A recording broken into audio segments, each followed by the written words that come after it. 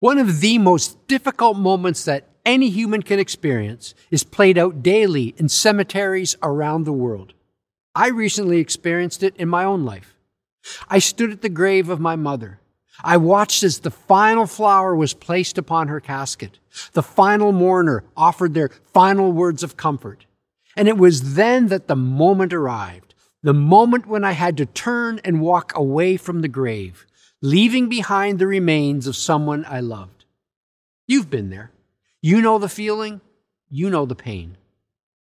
What happens to a follower of Jesus after they die? Now, over the years, I've discovered that even the most mature Christ followers can be confused in this area. Some people think that we become angels after we die. Many a time I've heard some well-meaning person try to make sense of a death by saying, well, God must have needed another angel in heaven. No, we do not become angels after we die. Angels are a completely different class of being from humans. Angels are different from humans like cats are different from dogs. Others seem to think that after we die, we simply exist as free-floating spirits, roaming the universe like some heavenly hobo. I remember preaching a funeral years ago where the worship leader broke into the chorus of Tom Petty's hit song, Free Fallin', during the worship time. I couldn't believe what I was hearing. Now, if you believe the Bible, as followers of Jesus, we do not have an eternal skydive in our future. So what is our future? What does happen to us after we die? This is a question that has puzzled Christ followers for centuries. It was puzzling some of the Christians 2,000 years ago in the ancient city of Corinth. And as we continue in our verse-by-verse study of the New Testament letter to those Corinthian Christians, we're going to learn the answer to a major question they had when it came to the issue of life after death for a follower of Jesus. Now, the last time we were together, we learned what the Apostle Paul, a first-century leader in the church, had to say regarding the reliability and the power of the resurrection of Jesus Christ. Paul taught that not only did Jesus return to life in a resurrected body after he died, but we also will one day return to life with a resurrected body after we die. Now, some of the Corinthian Christ followers had a hard time grasping the concept of a resurrected body. Paul knew this. He anticipated their doubts and their confusion, so he addressed the subject directly. We pick up his teaching in 1 Corinthians chapter 15, beginning at verse 35. Paul writes, "But someone will ask, well, how are the dead raised? With what kind of a body will they come?" Now, some of the new believers in Christ were still stuck in their old mindset. Some of these new believers in Christ have been raised with the ancient Greek understanding of the soul and the body. Now, the ancient Greeks taught that the soul is good and eternal, while the body is bad and temporary. Now, for those who had that view of the afterlife, death was the moment when the soul finally got to cast aside the body and be set free to soar in the heavens for all eternity. Well, that was the Greek view of life after death, and that may or may not have been Tom Petty's view of life after death, but that is not the biblical view of life after death. When we die as followers of Jesus, our souls do depart from our bodies, and our souls are then transported into the presence of God. Some of the Corinthian Christ followers thought that it ended there, though. They thought the story ended with our disembodied souls floating into the presence of God forever. But Paul taught that it does not end there. Paul taught that our disembodied soul in the presence of God is only stage one. Paul taught that in the future, our disembodied soul will one day be given a new resurrected body again. This talk of resurrected bodies sounded crazy to some of the Corinthians. In their minds, Paul was describing some kind of zombie apocalypse where decayed bodies were wandering the landscape. The whole concept didn't appeal to them in the least. A wife went to the local police station to report that her husband was missing. She brought her best friend along with her for support. Now, the officer asked the woman for a description of her missing spouse. Well, she said, he's 35 years old. He's 6'2" tall. He has dark brown eyes, dark, thick, wavy hair, very athletic build, weighs 190 pounds. He's soft-spoken and is great with our children. The woman's friend nudged her and whispered, "Hold on. Your husband is 4'8". He weighs 100 pounds. He's completely bald. He's got a big mouth, and he's mean to your kids." The wife whispered back, "I know, but who wants that guy back?" That is how some of the people in Corinth were feeling when it came to their bodies. "Death is when I finally get to throw away my old body," they were saying. "Why would I want my old body back again?" They were having a hard time grasping what a resurrected body would look and feel and act like. So Paul does his best to explain things to them. "Someone's going to ask me, how are the dead raised? With what kind of a body will they come?" How foolish, he said. What you sow doesn't come to life unless it dies. And when you sow, you don't plant the body that will be, but just a seed, perhaps of wheat or of something else. So the first thing Paul does is offer an analogy and an illustration to help us with our thinking. Paul tells us to think of our body as a seed. Now, I have in my hand here a red maple tree seed. It's a maple key, as it's famously known as. Now, this is a simple key. It's a seed, and it falls down from the tree into the ground. And this seed then falls into the ground and eventually becomes a maple tree. We have a large red maple tree in our backyard, and I want you to know it doesn't look like this little key. It's a huge tree with huge leaves and a huge trunk. So how did this little maple key become that huge tree? Well, that's the beauty of nature, the beauty of God's creation. When you place a seed in the ground, the seed doesn't just expand and get larger and larger and larger. No, in a very real sense, this seed will die and undergo a transformation. Paul says, what you sow does not come to life unless it dies. And when you sow, you don't plant the body that will be, but just a seed, perhaps of wheat or of something else. So Paul is saying, as a tree differs from a seed, so our future bodies will differ from our present bodies. A seed isn't merely a miniature tree. A seed is very different from the tree that it will become. And Paul tells us that there's a similar dynamic taking place when it comes to the body that we place in the ground versus the body that will be raised up from the ground. Well, Paul then transitions away from the realm of plants and into the realms of biology and astrophysics. He says, now, not all flesh is the same. People have one kind of flesh, animals have another, birds another, and fish another. There are also heavenly bodies and there are earthly bodies. But the splendor of the heavenly bodies is one kind, and the splendor of the earthly bodies is another. The sun has one kind of splendor, the moon another, and stars another. The stars differ from stars in splendor. So Paul is telling us that God gives different qualities to different bodies. So whether we're talking about fish that dwell deep in the ocean, birds that soar high in the atmosphere, or planets and stars that populate the universe, God provides a body that fits the environment.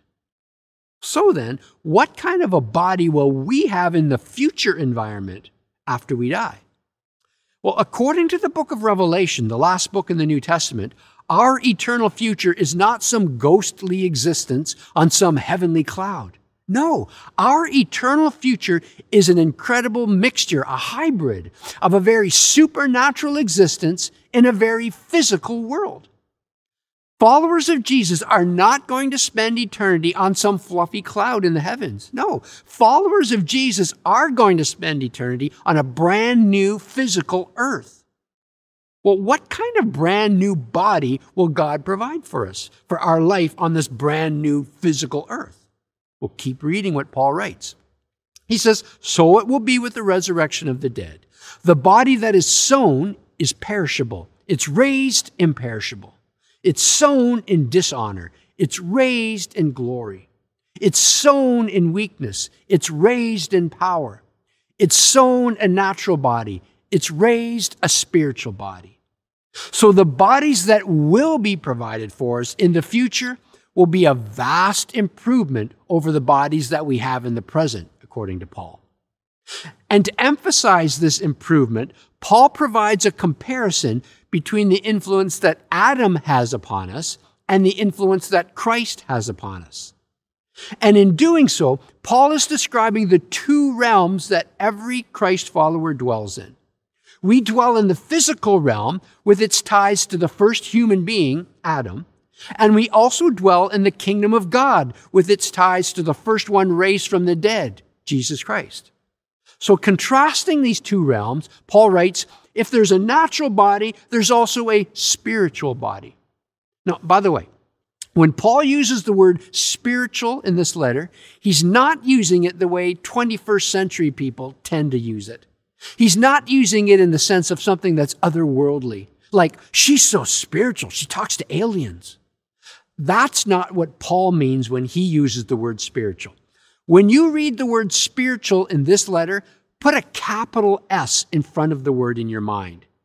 When you see the word spirit with a capital S, that tells you that the writer is not referring to just any spirit, but to the Holy Spirit. That's what Paul is meaning when he uses the word spiritual in this letter. So then, when Paul describes a spiritual body, he's describing a body that is influenced and ruled by the Holy Spirit, as opposed to a natural body, a body that's influenced and ruled by our physical desires. If there's a natural body, he says there's also a spiritual body. The first man, Adam, was of the dust of the earth. The second man, Jesus, is of heaven. As was the earthly man, so are those who are of the earth. As is the heavenly man, so also are those who are of heaven. And just as we have borne the image of the earthly man, so shall we bear the image of the heavenly man. So Paul is saying what's placed in the ground is modeled after Adam's natural body, but what's raised from the ground is modeled after Christ's resurrected body. What was Christ's resurrected body like? Have you ever thought about this? When Jesus rose from the dead, he had a physical body. He ate fish. He ate meals with the disciples in his resurrected body. He interacted with them. They touched his body. But at the same time, his physical body could appear and disappear at will. Think about it. The Gospels describe the one day when the disciples were all in a room, and the Bible says the room was locked, and then Jesus suddenly appeared in this locked room. They were trying to communicate that he didn't come through the door, he suddenly just appeared. But it was a physical body where he ate fish and they could touch him, but it was a body that was supernatural in the sense that it appeared, disappeared, and then it even ascended up into heaven. That's the kind of body, Paul says, you and I are going to have someday, like Christ's body.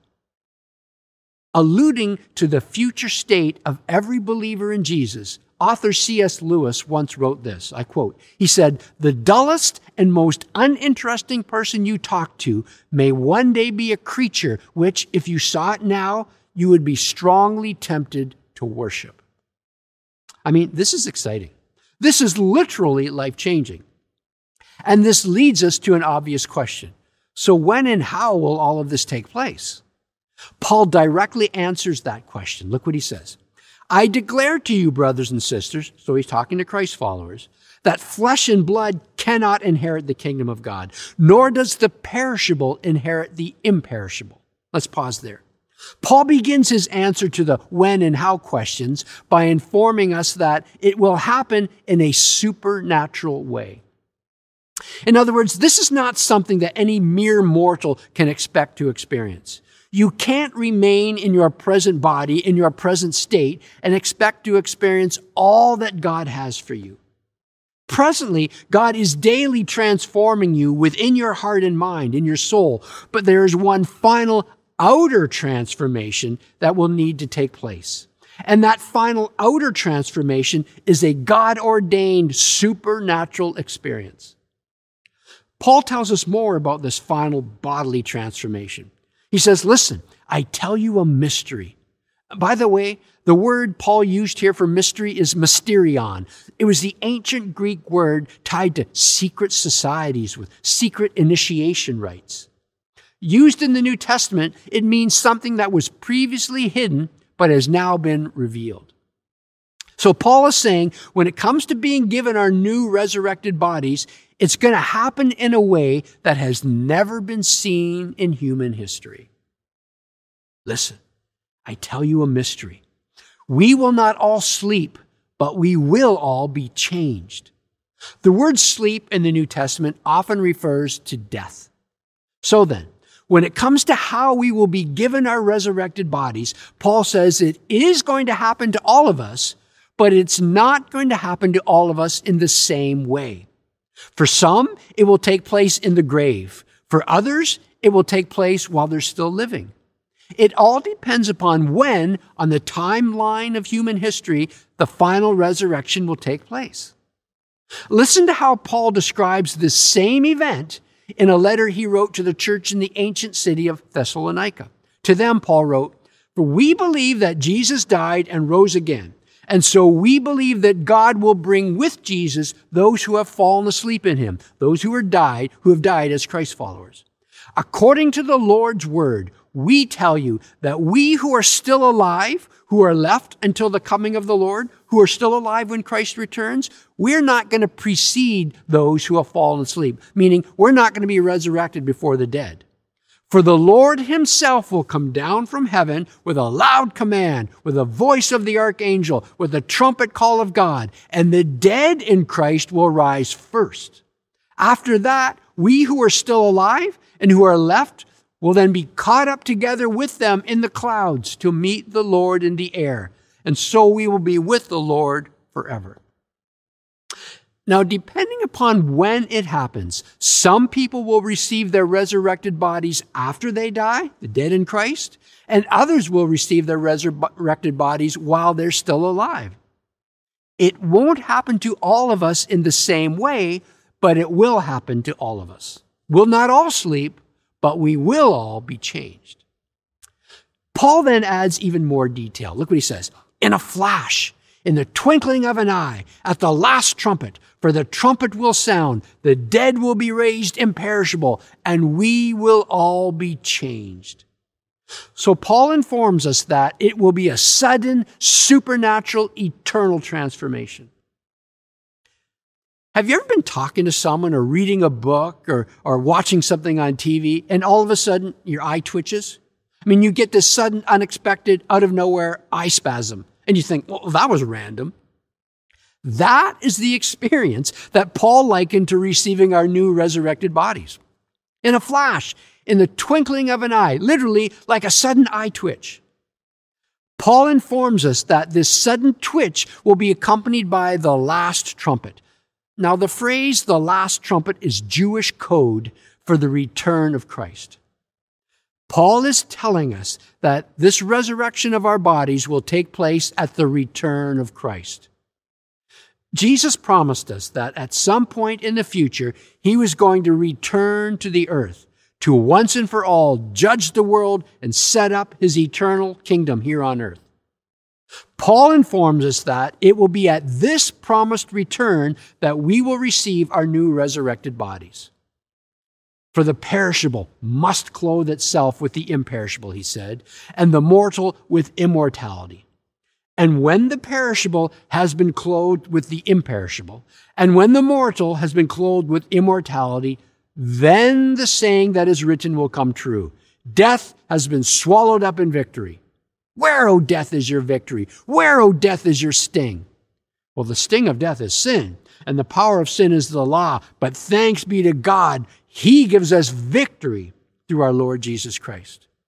And with these powerful words, Paul informs us that the resurrection will be the final stage in God's restoration process.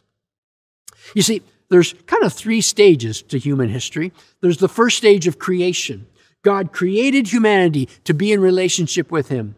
But then we rebelled against God's creation. We rebelled against God's design. We were separated from God. Sin was introduced into our soul, into our very bodies.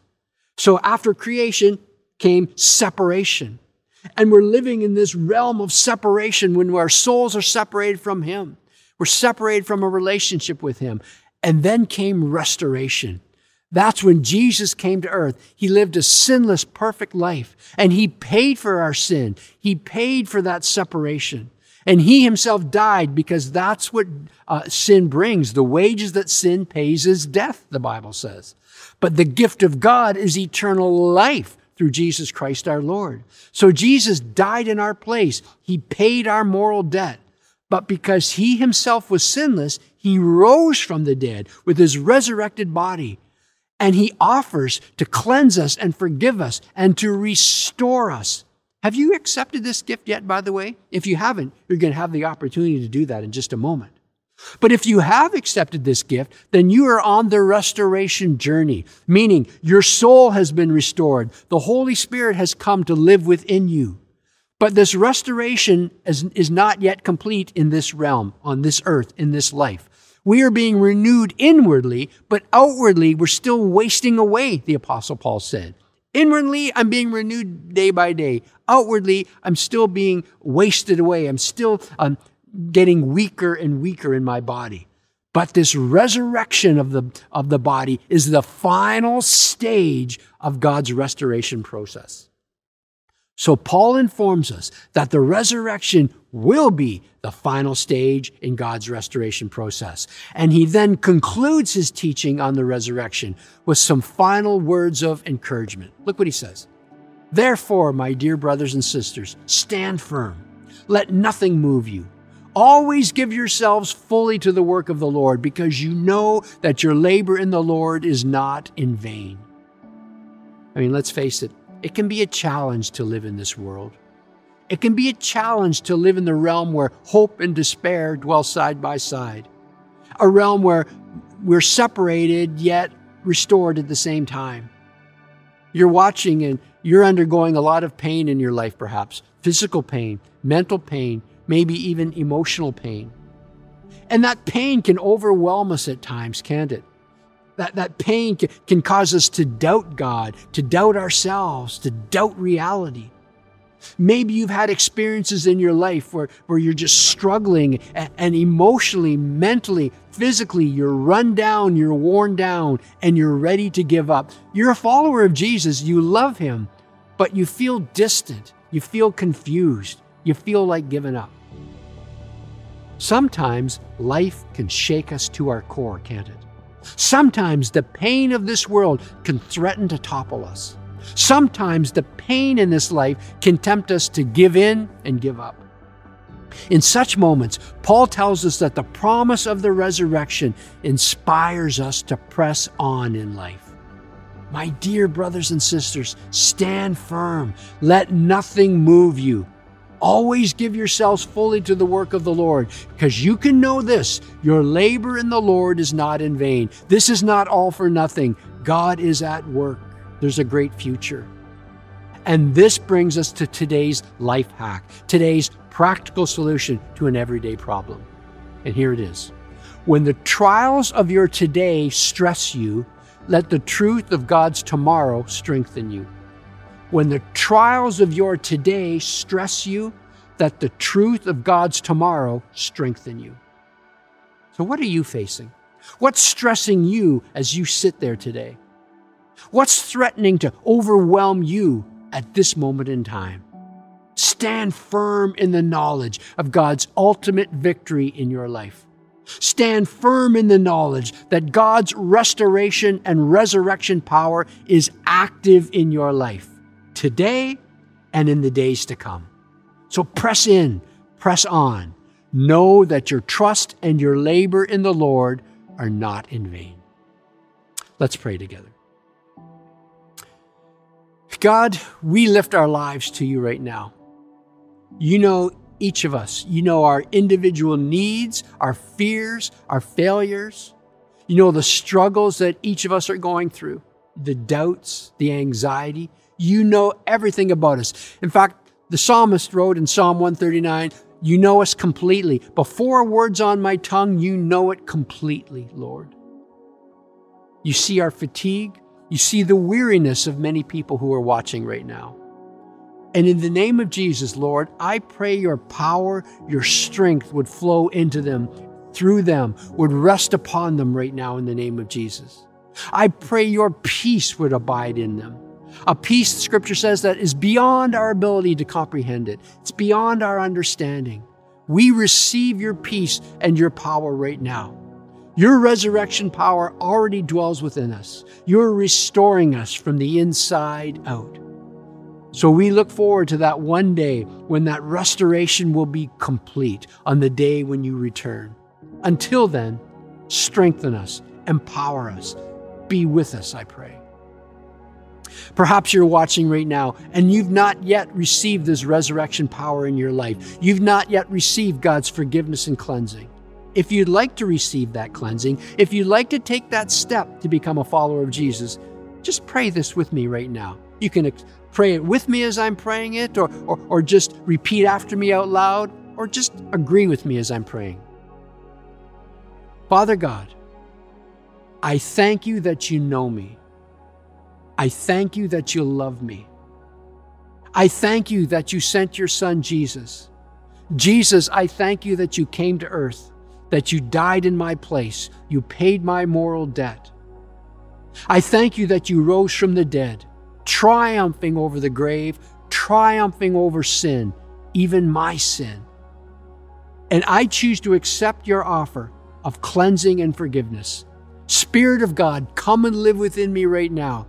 Change me from the inside out. Begin to transform me, cleanse me, and give me the courage to tell somebody about this decision before my head hits the pillow tonight. In Jesus' name I pray. Amen. Well, if you prayed that prayer with me, congratulations, you're now a follower of Jesus. And the best advice I can give you is to text the number on the screen right now. On the other end of that number is one of our pastoral staff members, and they'd be happy to respond to your text. We're not going to phone you. We're not going to email you. We're not going to put you on a mailing list. We'll just text you back and offer our services to you in any way that we can to help you take the next steps in your journey. God bless you. Thank you for being with us at Broadway Church today. I hope you join us next week as we conclude our Life Hacks series. Thanks for being with us at Broadway Church.